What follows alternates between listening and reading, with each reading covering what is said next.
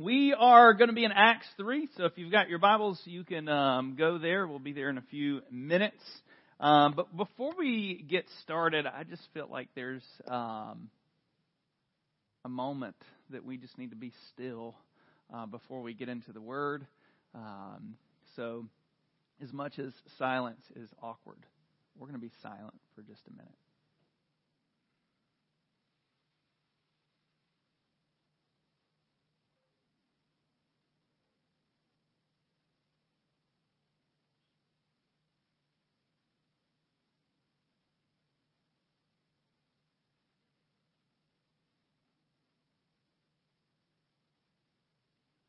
Jesus, we welcome your word this morning. And Lord, we more than ever need to be reminded of what you're leading us into. And trusting that when you call us out, that you're calling us into something. And so, Lord, as you've established yourself in us, Lord, I pray that you would allow us to see that, to trust that, and to help others into that same place. So this morning, as your word is delivered, I pray that you would speak in and through our hearts. We pray these things in Jesus' name. Amen. So my one thing this morning that I want us to kind of wrestle with, and it'll make a little bit more sense as we get into the text today, is that Jesus changes our I used to and I'm used to. He does something in us that we cannot do to ourselves. So I got a question for you as we begin. How are you doing? I mean, this is a unusual time. Even though we by the grace of God, have got to meet over the last, I think we're 5 weeks in to being public. It's not so across the board. Churches, and this is I don't know about all church history, but this is an unusual time for churches. 2020 will live in history for lots of things. One, of course, being toilet paper. Wife saw a cute thing on Facebook the other day. Somebody took a picture of their house that had been toilet papered. And I don't know if it was recent or not, if any of you have seen this. And the guy wrote the letter kind of praising the kids for finding a use for all that toilet paper that people have stocked up and their creativity and, you know, that they just went for it and blah, blah, blah. But it will forever be on our mind. I think 2020, I saw somebody, it was a graduation sticker. I won't say what was below the sticker, but 2020, the zeros were toilet paper rolls. I'll let you fill in the blank for the rest. But face mask, a new norm. I honestly believe, as much as we probably looked at those in the Asian culture of wearing face mask when they come, it will probably be something that won't be unusual in our culture leading forward. Social distancing. Some of my introverts are like, praise the Lord. There is now a reason why people won't get close to me, and I'm excited about it. Corona and not the beer. I really feel bad for Corona. I heard their sales were down. I mean, how would you like to be pigeonholed to this thing? And the list goes on and on. And our present that we're in right now is a constant reminder of how it used to be. Remember when we could stand in line, not 6 feet apart? I think week 2 or 3, when we finally went out to a grocery store, and I don't know about you, but I was unaware that there were lanes, directions that you were supposed to go down in the grocery store. And I'm walking down whatever aisle I want to because that's what we do in America. And I looked down about midway through Walmart, and I'm like, why are there arrows? And I think I said something to Jody, and she's like, this is the direction you're supposed to go. So I don't know if I was going the right direction or not, but it's unusual. Remember when we could go to any restaurant we wanted, and the only line that we would have to wait in was, how busy they were, not that they only took 5 or 6 people inside. For me, I remember spending my days in a coffee shop. I remember the joy of coming out of that coffee shop and smelling like the brew. Literally, I went by Port City Java this morning, picked up something from the window, and I looked longingly into the sitting area. Oh, remember, and this goes back to toilet paper, being able to purchase toilet paper and get any brand that you want. I'm telling you what, I'm not a fan of one-ply toilet paper at all. We mistakenly got that from Costco one time, and when it finished, it ruined. But like, for a season, we're like, if you got any toilet paper, you're like, yes! Remember, and I was at a church on Thursday night and saw this awkwardness happen. Remember when we could shake hands? I saw people like come up to each other and like, I don't know, what do we do? But there's a lot of things that it used to be like, and I'm not sure that it's going to be like, and not that I'm speaking prophetically, but I believe that the church, being the church, is going to come out better because of this. We're going to be forced to do things differently, and anytime we innovate and we begin to, things get shaken, typically God is in the stirring business, and He's going to do some things that we probably wouldn't have gotten into if this didn't happen. But what we're going to get in today I want to spend some time looking into a used to that we shouldn't long for. And if you're familiar with the history of the church, the history of the people of God, we long for Egypt. The people of God were imprisoned in Egypt for 400 years. They were slaves. And God finally set them free, and they're on their way to the Promised Land, which took a little bit longer than they had intended to. But in the middle of that, because they didn't have all the luxuries that they think they should have, they longed for slavery. They used to. They said, remember, we could eat whatever. We had fish and we had meat to eat in Egypt. Like, they're longing for slavery. That, I believe, is in our DNA as human beings. We forget what God has pulled us out of and is taking us to, and we long because we don't remember for that used to. And this morning, the text that we're going to be in Acts 3, there's a story, and it doesn't really talk about him wanting to go back, but when I read it, there was just like a highlight of the Holy Spirit of going, would he go back? And that's what I want to talk about today. So we're going to get into Acts 3, starting in verse 1, and I'm going to read through 21, and we're going to talk about it and hopefully have some implications that remind us that where God's lifting us out of, where God's taking us, is always better than what used to be. So verse 1, it says, Now Peter and John were going up to the temple at the hour of prayer, the 9th hour. It's about 3 o'clock in the afternoon. They had 3 times of prayer during the day that they would go to. And what's cool about this is they were doing what they normally did.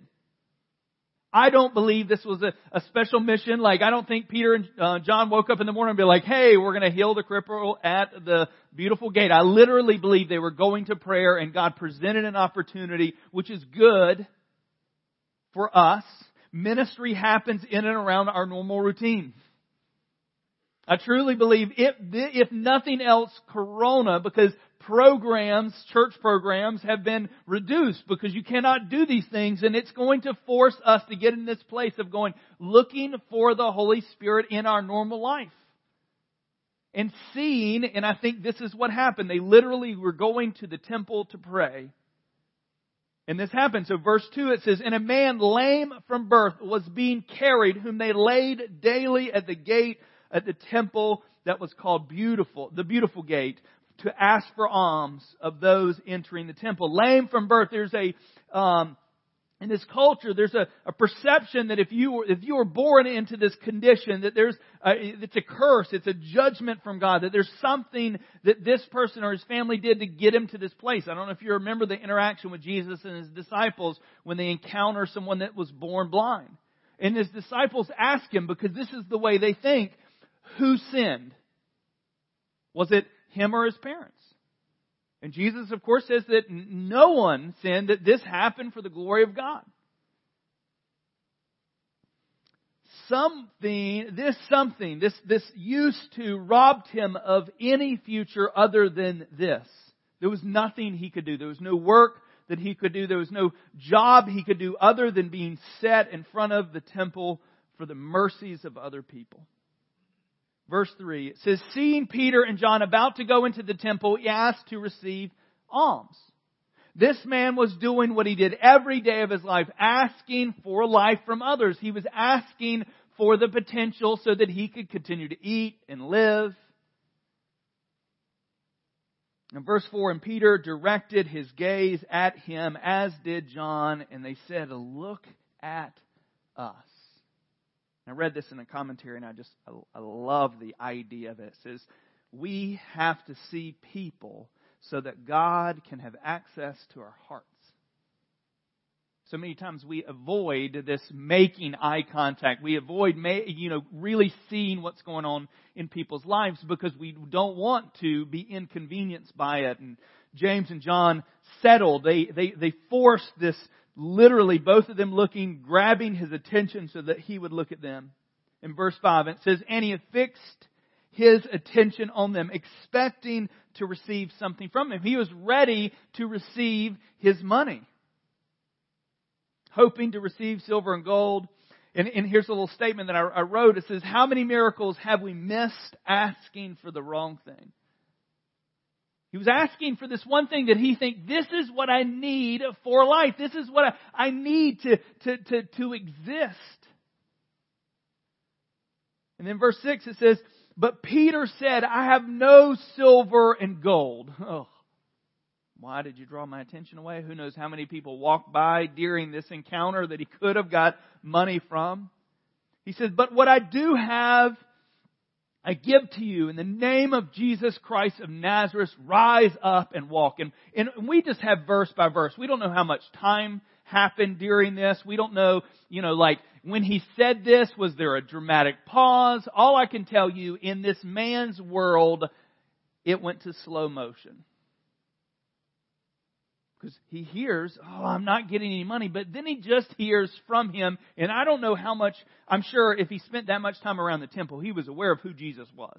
Maybe heard some of his teaching from people in and around the temple. But he says, rise up and walk. Could you imagine in his mind 40 years of being lame, 40 years of not using your legs? They're useless. There's no muscle. There's, who knows what his legs look like. Could you imagine in his mind when Peter and James said, Peter and John said, get up, rise up and walk. Like that is probably foolishness in his mind. Like, what are you talking? Like, he looks down at his legs and he's like, how am I supposed to get up? Someone's carried me here every day for decades. How do you expect me to do that? And in verse 7, and I don't know, again, how much time did they sit there? Did he try to get up? We don't know what the distance or the time frame in here. But in verse 7, it says, and he took him by the right hand and raised him up. And immediately his feet and ankles were made strong. Immediately. Useless legs that could not support his weight probably were who knows how shrunken they were. I've watched way too many movies and seen too many, I'm into superheroes. Like, I think it's cool. And can you imagine, as he's getting up, was he feeling his legs, muscles expanding, joints renewing, maybe even lengthening? Who knows how short they were because they were not used and they didn't grow. Who knows what? But was he feeling this happen as it was happening? I think we just skip by that, but God restored him completely. 40 years of useless legs. In verse 8 it says, and leaping up. So I don't know, between that, what are you talking about, rise up and walk, to him grabbing his hand, to him starting to get up, to his legs being renewed. He's leaping up. He stood and began to walk. Could you imagine the first couple of steps of And he entered the temple with them, walking and leaping and praising God. See, silver and gold didn't matter anymore. The thing that would have brought him his greatest joy, the used to, I have enough to eat tonight. Like, they didn't care. I don't know if he left his little cup there filled with the change that he had collected so far of his other stuff, but I would say so. If I got legs after 40 years of no legs, I'm not worried about change that are sitting in a little can.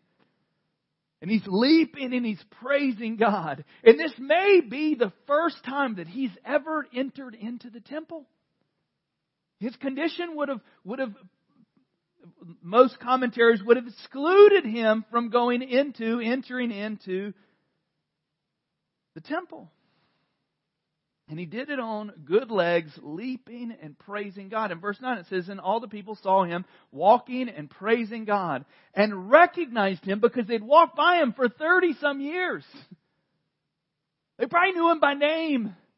They probably intentionally came into that gate because they had relationship with him to give him their change when they came into the temple because he had been there for so long. But they knew exactly who he was. And recognized him as the one who sat by the beautiful gate at the temple asking for alms. And they were filled with wonder and amazement at what had happened to him. The miracle got their attention. And Peter preaches his second recorded sermon. Not to say he didn't teach or preach outside of that, but Pentecost happened. He preaches, 3,000 people get saved. A miracle happens on the way into the temple and he preaches, and another 2,000 people said yes to Jesus as Savior. And so he steps up in an opportunity. And I'm just going to tell you that when God brings us out of something, if God ever does a miracle in your life, and don't take this wrong, it is never just for you.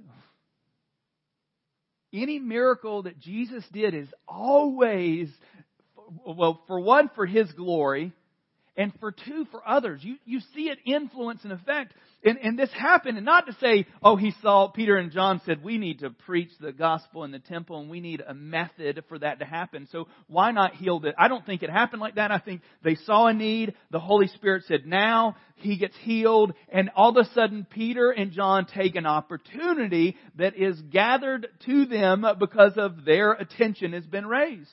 And so he preaches in verse 11, it says, while he clung to Peter and John, all the people, utterly astonished, ran together to them in the portico called Solomon. And when Peter saw it, he addressed the people, men of Israel, why do you wonder at this? Why do you stare at us as by our own power or piety we have made him walk? For free, side note. There was a implication in this culture, in this time frame, that if you were pure enough, your piety, if you were good enough, if you worship God enough, if you did all the things enough, that God would be forced to listen to your prayer. That's this thing, because He's telling them it's not by our power, it's not by our strength that this man is now walking, because it's leading them to Jesus.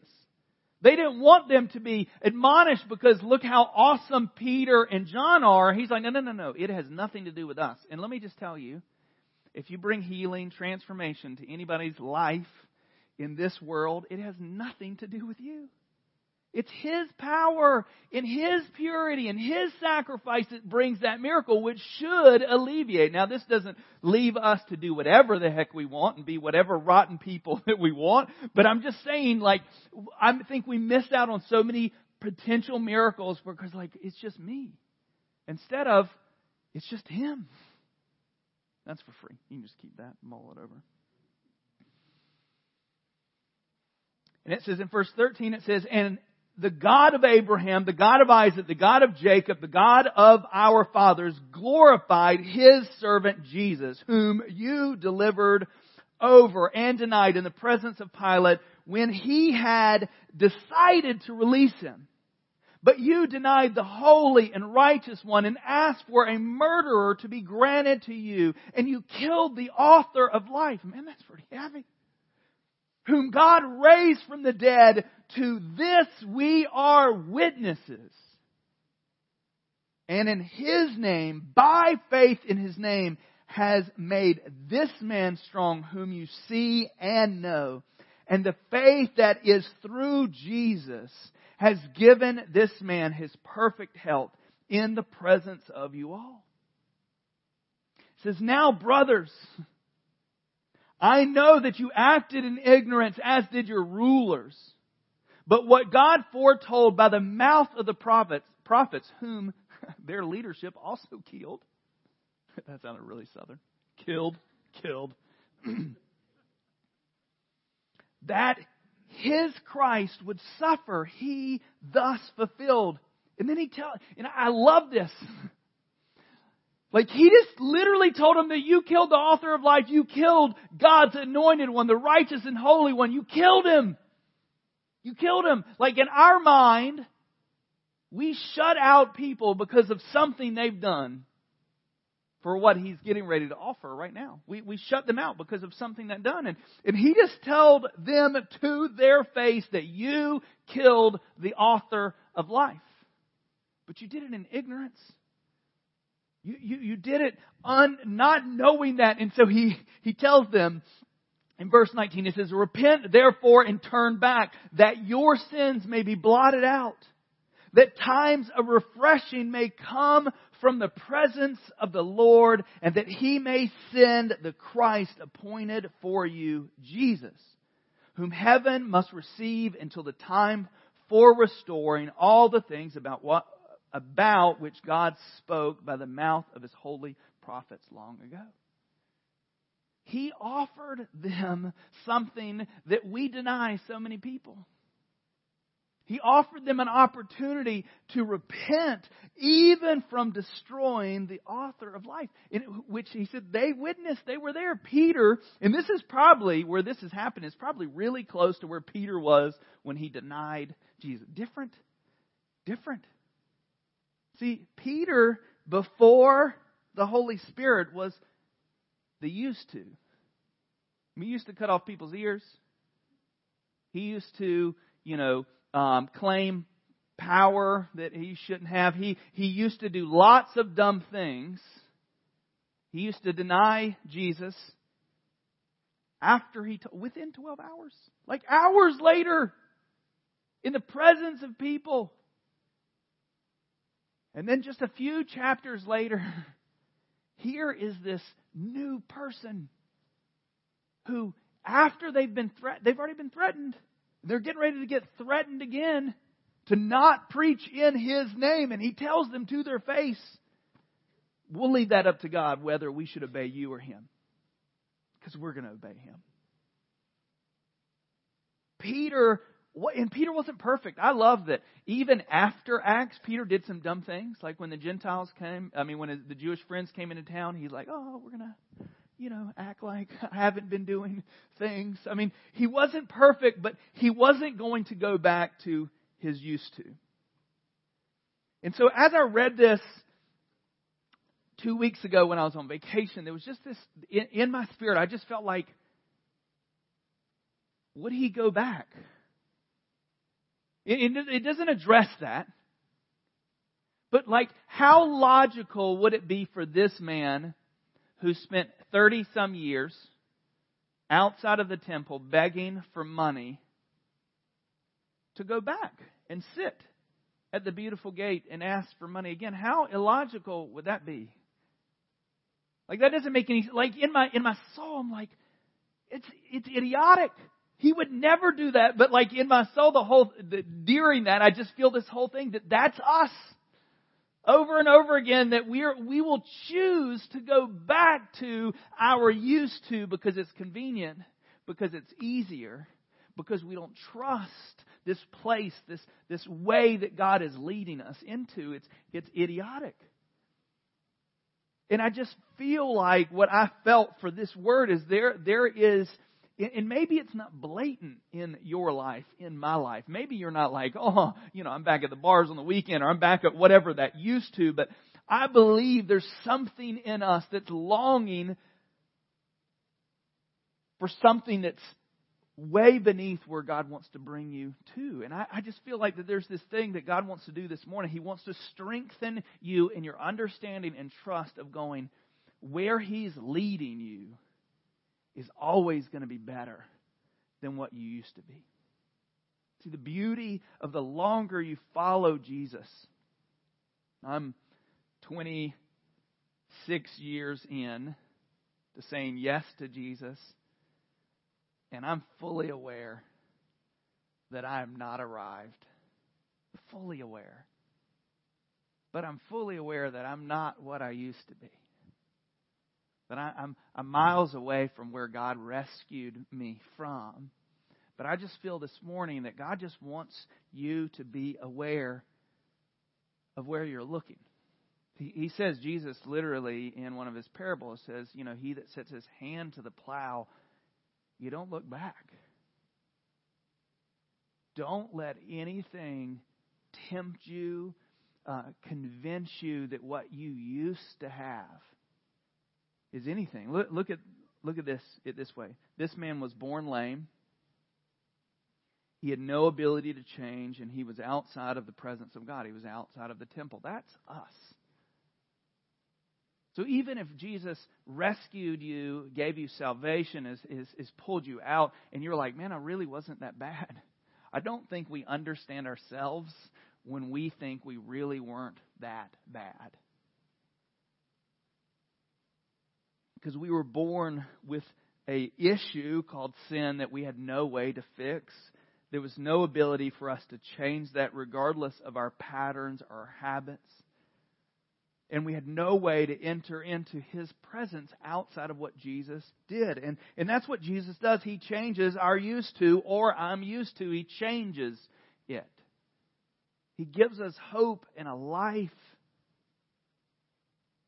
See, God changed this man's used to. He had no more must he beg for alms. That life is not his anymore. What part of you is drawing you away from where God wants to lead you? And I feel like there needs to be a confrontation, not like publicly. Come up here and share your darkest secret. But I think there needs to be a confrontation inside of you of confronting, like, this is what I'm struggling with. Like, acknowledge it and say, God, I need your help. I need your help to not go back to that idiotic place of begging for alms when I have good legs. And so here's where I want to close. I'm going to invite our team to come back up.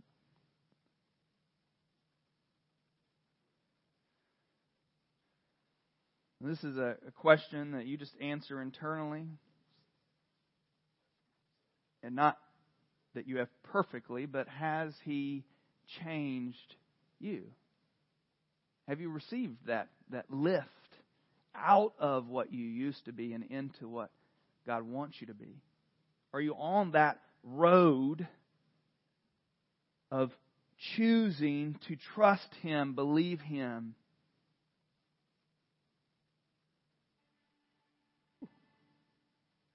See, hear the angels right there? They want you to obey. Has He? If He has, don't look back at what you used to. Kill that longing. See, the Israelites longed for slavery. They would rather have slavery than the promise that God gave them, just because in the moment it wasn't what they wanted. And if you've sat back down at the gate, maybe it's not just a longing, but maybe you've sat back down at the gate. You've given up at the moment, and you're sitting back at that gate trying to collect money like you used to. Is to get back up. That same grace that freed you originally desires that you walk in freedom. That is what God wants from us, for us to stay in this place of trusting Him and walking in that freedom. So I don't know what yours is. I don't know what struggle, and maybe it's nothing. Maybe yours on your end is this Peter part where he's saying it's not our own power or piety, and you just need to trust in His power and ability for you to lead others out of that I used to. So let's pray.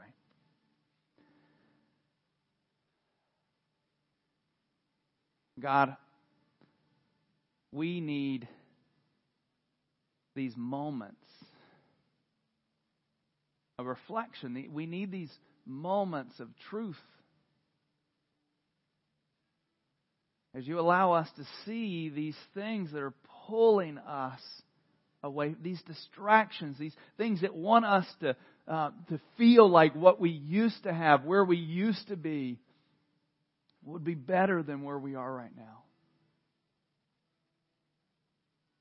Lord, and I just pray as we go into this song of worship, as we lift our voices again, that you would allow us to acknowledge where we're being pulled, where we're settling for less. And I pray by the grace, that same hand that reached down when there may have been doubt or indecision in this man's life, Peter's hand reached down and grabbed him and pulled him up. And Lord, I pray that you would do that for us now.